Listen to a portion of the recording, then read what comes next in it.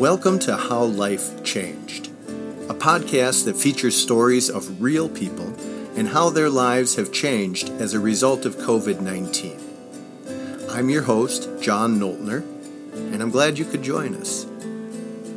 Change is a constant in life, but as a global community, we're now in the midst of unprecedented change as a result of the pandemic, and it's altering our work, home, and community lives in unexpected and profound ways.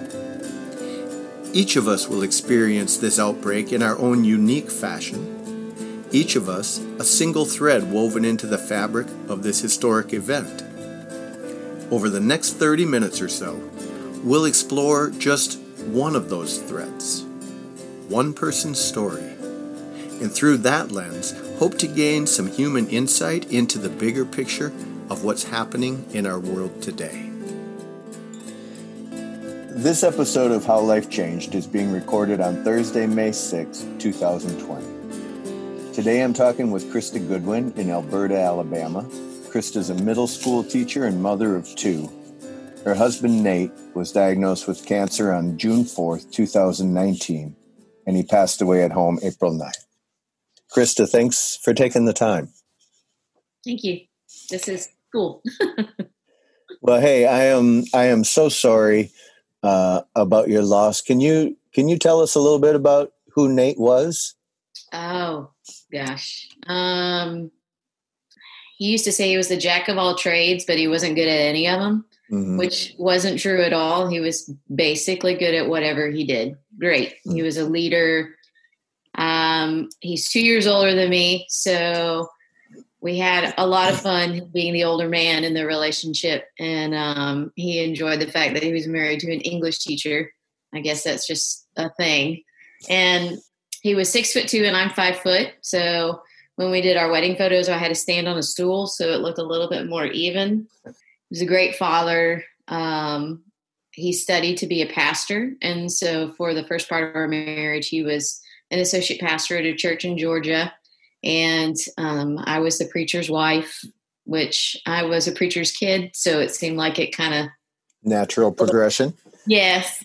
And then we decided to have a family, and they just anything he did, he just jumped in. Like he never, ever did anything halfway. So as a dad, he changed diapers. My daughter, when she was born, she had a lot of special needs and things like that. And he would lay on the floor with his hand on her chest while she was sleeping in the crib just to know that she was okay. And he did that for about a year. And next week it will have been 18 years that we were married, but we've known each other for 20. And so half my life I've been with him. So it's, gosh, I don't know. There's so many things to say about him. He did so many different things, but he always brought a leadership aspect to it. And if he talked to you and asked how you were doing, he wasn't looking for the pat answer, everything's fine. He was really good at looking through, sifting through the BS. I don't know if I can say that on Zoom, but he could. You can say anything you want on Zoom. Oh gosh, don't tell me that. But he could tell you were lying. And so then he would keep pushing, which could also get extremely irritating because he wouldn't let you just give him an answer. He would make you answer. And so he was someone who cared about everybody he came in contact with. I imagine you had some difficult conversations in the last year. It's been about a year that he was on this journey with cancer, yes, right? He was diagnosed in June of last year. Actually, while our kids were at space camp in Huntsville. And so we didn't know how bad it was at the time, but whenever you hear the word cancer over the phone, it just changes the way you view everything. And so we didn't tell our kids until after they had gotten done with space camp because we wanted them to have one more week of no cancer. Because after that was everything. You woke up and went to sleep knowing that was there. So we decided that, just like we'd done everything else, we were going to be all in about it and do whatever it took. We weren't going to have any regrets. If there was a treatment out there, we would go, we'd find it. And if we could make it happen, we would. So Nate was also a scenario guy. So he always had a plan A, B, C, and D.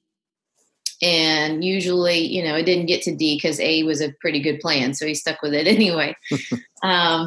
But so we'd have lots of conversations and some of them really, really hard. And I was reading something somewhere where it says, because you have those conversations, you start what's called anticipatory grief, where you actually start to grieve before they're even gone. So a lot of the conversations we had were, what was I going to do if he didn't make it? What would I do with the house? What would I do with the kids? And because he was the way he was, he made it to where we were going to be fine. Like I would usually tell him, I said, I'm not worried. And so sometimes I felt like I might've been lying when I said that, but I was genuinely not worried. Through the entire time, we just had people that were blessing us in amazing ways almost every day, it felt like.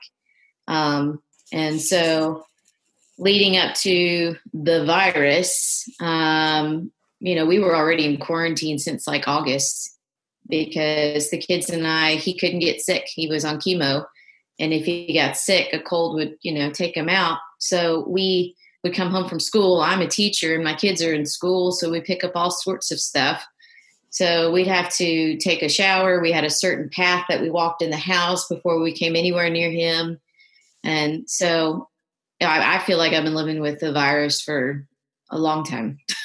Yeah, you had some skills practiced before the rest of us needed to do it. Yes, and I was already a germaphobe, so I told somebody once that I felt like I've been preparing for this pandemic my entire life. So you're well equipped in that way. Yes. Yeah. So then I gather COVID-19 made some of your process more difficult at the end for the last month or two. Yes, because anytime he started to have some kind of symptom or something like that, we had to think about it with the mindset of, I don't know if we want to take him to the hospital or the ER because then he might get sick. And we were fortunate because he had already been on home health care. So we had nurses that were coming to our house. And most of those nurses were already tested for the virus. And then they also had all these protocols. And it felt like every time they came, there was a different protocol that they had to follow. So they got towards the end, it got really tricky, even with the nurses coming to our home, because we never left, but they would go to their patients and then they would come right back home. Probably the hardest, the moment I realized how difficult the virus was 2 weeks before he died. We had to go to the hospital because he was retaining fluid. And so we wanted to get him there to see if they could give him some relief. At that point, they'd only told us he had 3 months. So we get to the ER and I'm with him and they're about to admit him. And I was in one of the rooms in the ER with him for the longest time. And then as we're walking back to the room, I'm walking by him with the gurney and the nurse stops us and walks backwards, goes and talks to somebody and comes back to me and tells me, I'm sorry, I can't let you go with him to the room. We shouldn't have even let you go into the ER. So I'll get him situated and everything like that. And you can FaceTime him or call him. And so I had to leave my, dying husband at the hospital. And I just remember sitting in the parking lot. I called my dad and I just cried. And I thought about spending the night in the parking lot just so I would be there. But while I was not there, that's when he found out it wasn't 3 months anymore. It was 2 weeks. And so he had to call and tell me over the phone that I needed to call hospice and get that process started. So I had to do all of that while he was in the hospital by himself. And I was here with the kids. And I had to decide if we wanted to do hospice at the house or if we wanted to have him go to some of the facilities around here where they could keep him comfortable. And that really wasn't ever an option because we've never been apart from each other for very long at all. And the home we live in is who he is. We bought a really awful house and gutted it ourselves and redid it with the help of family. And so he's everywhere inside of these walls, and it didn't seem right for him to go anywhere else. And then the idea of him being left alone and the kids and I not being able to get to him at the end was just, I couldn't do that. So, and the virus forced a lot of people to make those decisions. Yeah. I'm so sorry. Thank you. Talk a little bit about how others were able to offer their support for you during this time when they couldn't really come over, when they couldn't really be in your presence. Well, that was a challenge in itself because we were all very social. We have a small group at our church, and it's a group of people that basically we do life with. So sometimes it's like we see each other 2 or 3 times a week, church and then small group and then get together. We live on the water and we all love boats and stuff. And so it's like, hey, we're going to the beach. Oh, let's go hang out. That sounds great. And it's just, more than 10 people. So that's the trick. But I just had people drop things off at the house. I ended up having to put a cooler on my front porch because people would come drop off something in the cooler and text me and say, hey, it's there. And I'd wave from the window. And then I'd open it up and, there are all sorts of little treasures. I had people that do meal trains. I had people that gave us money through PayPal, through Venmo, through whatever. It felt like every time I opened up my mailbox, there was a card or something in there from a person. And it literally felt like every single day there was something there. And then we had people that did stuff around the house. My neighbor just mows my lawn all the time. And it was very, some things were very small and then some things were really big. And it was, we didn't get to have a funeral, but my friends, they had lost a little girl, and he told me that what we were experiencing in this time with people dropping stuff off and giving us letters and emails and calls, he said, that's what happens at a funeral. So it was like people got to tell us how much they loved us and not wait until it was too late to tell us that.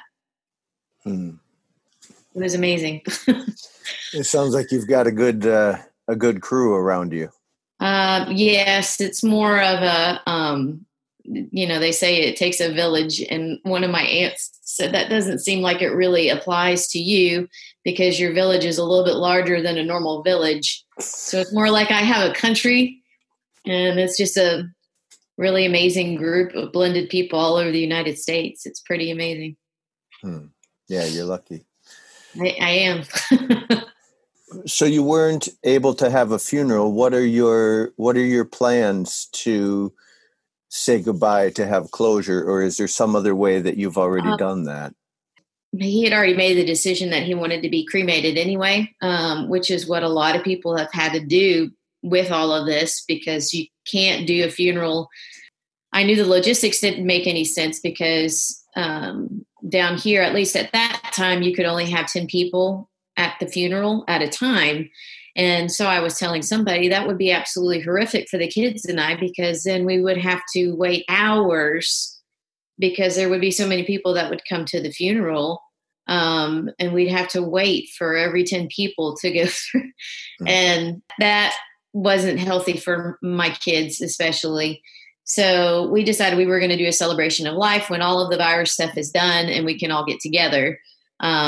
Because it's going to be a big party. He wanted it. He already knew what he wanted. He didn't like funerals anyway. He said they were depressing. I said, well, that's what they are. But, So he said, I just want all my friends to get together who've never met each other, because we have friend groups in different places, church, hand camp, all these different areas, college. And he said, I just want everybody to get together, and I just want everybody to have fun. Everybody go to the beach, go on the boats, do something really, really entertaining, and just know that I'm in a better place, and I just want you guys to get to know each other. So I told him that's what we were going to do. And then it started looking like that was never going to happen. And so my friend from college had presented the idea of, well, you guys need a little bit of closure right now. Otherwise, it feels like we're frozen in time. When you have a funeral, people move on. The people that are grieving, they still have their grief, but at the same time, they can go to the store, or they can go to the beach, and they can escape to be able to, lessen that. But we haven't had the funeral. So we're just stuck. So she said, well, why don't we do something right now on Facebook, and use that social media platform as a place where people can share their memories and their laughs and messages to you and the kids, so that right now you can have that to be able to add to your days, like laughing about it. I put up the story of when we got engaged, which is so very embarrassing. But anyway, wait. You can't say that and not tell the story. Oh my gosh. Well, I mean, you posted it on Facebook. I know, it's already out there, isn't it? It is. Geez. So I was a senior in college, and I was about to go into teaching. And so we had been dating for a while, and he had told me that he had a big surprise for me, and it was right around our Christmas banquet. So I was really excited, and I thought, oh, he's gotten me a ring. He knew I wanted a ring and all that kind of stuff. So I found out in a roundabout way. We went to a Bible college, and you had to get permission to be able to have people come and stay who weren't part of the campus. And so I found out that my best friend was coming in for the weekend, and she attended Auburn University. And I thought, well, that's, not much of a surprise. It's not a ring, but that's cool. I get to see my best friend. And so I didn't think anything of it after that. So I got ready for the Christmas banquet. We get in the car, and my husband said, well, the surprise is in the trunk.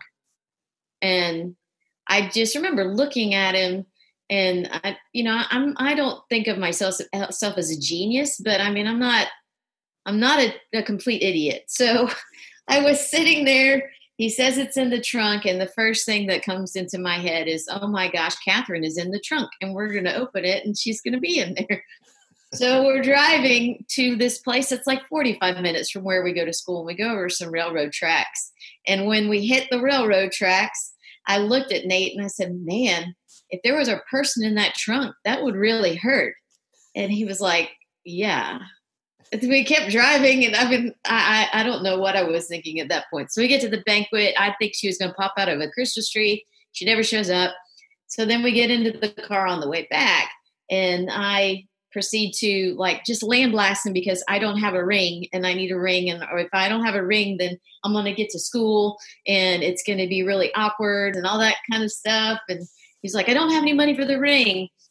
And meanwhile, the ring is in his pocket on his pinky, and he's just rolling it around on his pinky while I'm yelling at him that I need a ring. I know. I don't know why he proposed after this anyway.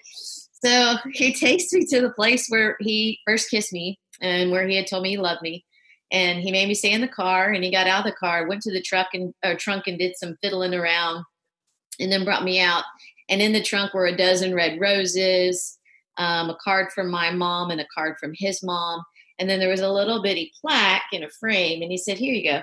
So I looked at it, and I was like, oh, that's real sweet. And I'm, still I don't know what I was expecting. And he said, no, you need to read it. And it was actually an engagement announcement from his parents and my parents announcing our engagement. And as I'm reading it, he gets down on one knee and he proposes. And he had been putting it together for I don't even know how long. And my best friend was there, but the only reason she was there, she told him that when he proposed, she wanted to be there to celebrate with me. So she was at a coffee and tea bar waiting for us. She said, Not in the trunk of the car. Not in the trunk of the car. No, she's like, I don't think I love you that much. But he asked me to marry him anyway. So I. And you said yes. I did say yes. Yes, I did. It took me a minute, but yes, I did say yes. Oh, gosh. I love that story. Thank you. Oh, it was horrible. It was horrible and it was wonderful all at the same time. All at the same time. Hey, what are your plans going forward? You're going to stay in that house. You're going to keep teaching middle school. You're going to stay in that community. I'm going to stay here. I love where we live. I grew up here and then we moved away, and Nate had said he would never ever live here. And then after our daughter was born, we just had a lot of, I had a lot of issues with depression and things like that. So we moved back here to be closer to my family. And then it grew on him here. And he said, well, fine, if I'm going to live here, I'm going to be on the water. And so he found us a house on the creek. He showed me the creek first before he walked me in the house so that I would see that it had potential. Right, because it needed some work, you said. Oh, my gosh, it was awful. The house was so bad on the inside, it made the property worth less. So we got a deal on it, and then we gutted the house in like 3 months and moved in. I mean, it was a whirlwind summer that summer. So, well, what I can see behind you, it looks lovely. It's our retirement home, so I'm not going anywhere. Yeah. Hey, Christa, what do you think Nate would want us all to learn from this COVID journey that we're all in? It's a reset. Like it's his priority was always God, family, and then everything else. And so right now, everything else, you can't do it anyway. So focus on what's the most important thing in your household. There's so many things that you can find around you, and you can also do something for others. So have lived our life where if we felt like somebody needed something, then we would figure out a way to help them however we could. And that doesn't have to change, even though there's a virus and we can't leave our home. And some of us are, terrified, and others are just rolling with it. That doesn't mean you can't be a good person to people. You can't help people. And that's where, and we've had people that are doing drive-by donuts now. So like they just, my daughter went around and delivered donuts to her classmates, and it just made people smile. And I think he'd want us to do more of that, to not be stuck. And he made it clear to me that I couldn't be stuck crying all the time, because that wasn't, that wasn't how we lived. And so that wasn't how he'd expect me to live after. So the virus has really made it difficult, but in some ways a little bit easier, because I feel like everybody is frozen with me. Yeah. And I think one of the things too is we're all grieving something. And the stages of grief, there's so many different things that you go through, but every person has lost something in some form or fashion with this. And as a teacher, I have students that haven't been able to graduate from college or from high school, or, big things that were really big for them. And I had to remind them that my loss doesn't trump their loss. All of us have lost something, and everything's big for us. So I think we need to give people a lot of grace. And it's like you can sit around and just feel sorry for yourself, or you can figure out a way to make somebody else smile, or figure out if there's a need, then find a way to make it happen. Help them. Yeah. However you can do it. everybody gets to grieve something, and it's not a competition. It's not something that we have to, oh, well, I lost my husband, so what did you lose? Well, when I was in high school and I graduated from high school, that was the biggest event that had ever happened in my life. So to lose that would feel like a death. And you can't minimize somebody else's grief. It never works. Well, hey, Christa, I want to thank you for taking the time to talk today. I'm sorry for your loss. I'm glad that you've got rich community all around you. And thanks for sharing a little bit about that today. Thank you. Yeah, you take good care. All right, you too. Bye-bye. Thanks for joining us for How Life Changed. I'm your host, John Noltner, and I look forward to seeing you next time. How Life Changed is a series produced by A Piece of My Mind, a multimedia arts project that uses storytelling to rediscover what connects us. You can find A Piece of My Mind on Instagram at APOMM Stories, on Twitter at A Piece of My Mind 1, that's the numeral 1, Facebook and YouTube at A Piece of My Mind. Peace is always spelled out P-E-A-C-E. And you can find all of those links on our website, apomm.net. That's the acronym for apieceofmymind.net. Listen to this podcast wherever you get your podcasts, and tell a friend to listen too. Together, we'll see the world in new ways, one story at a time.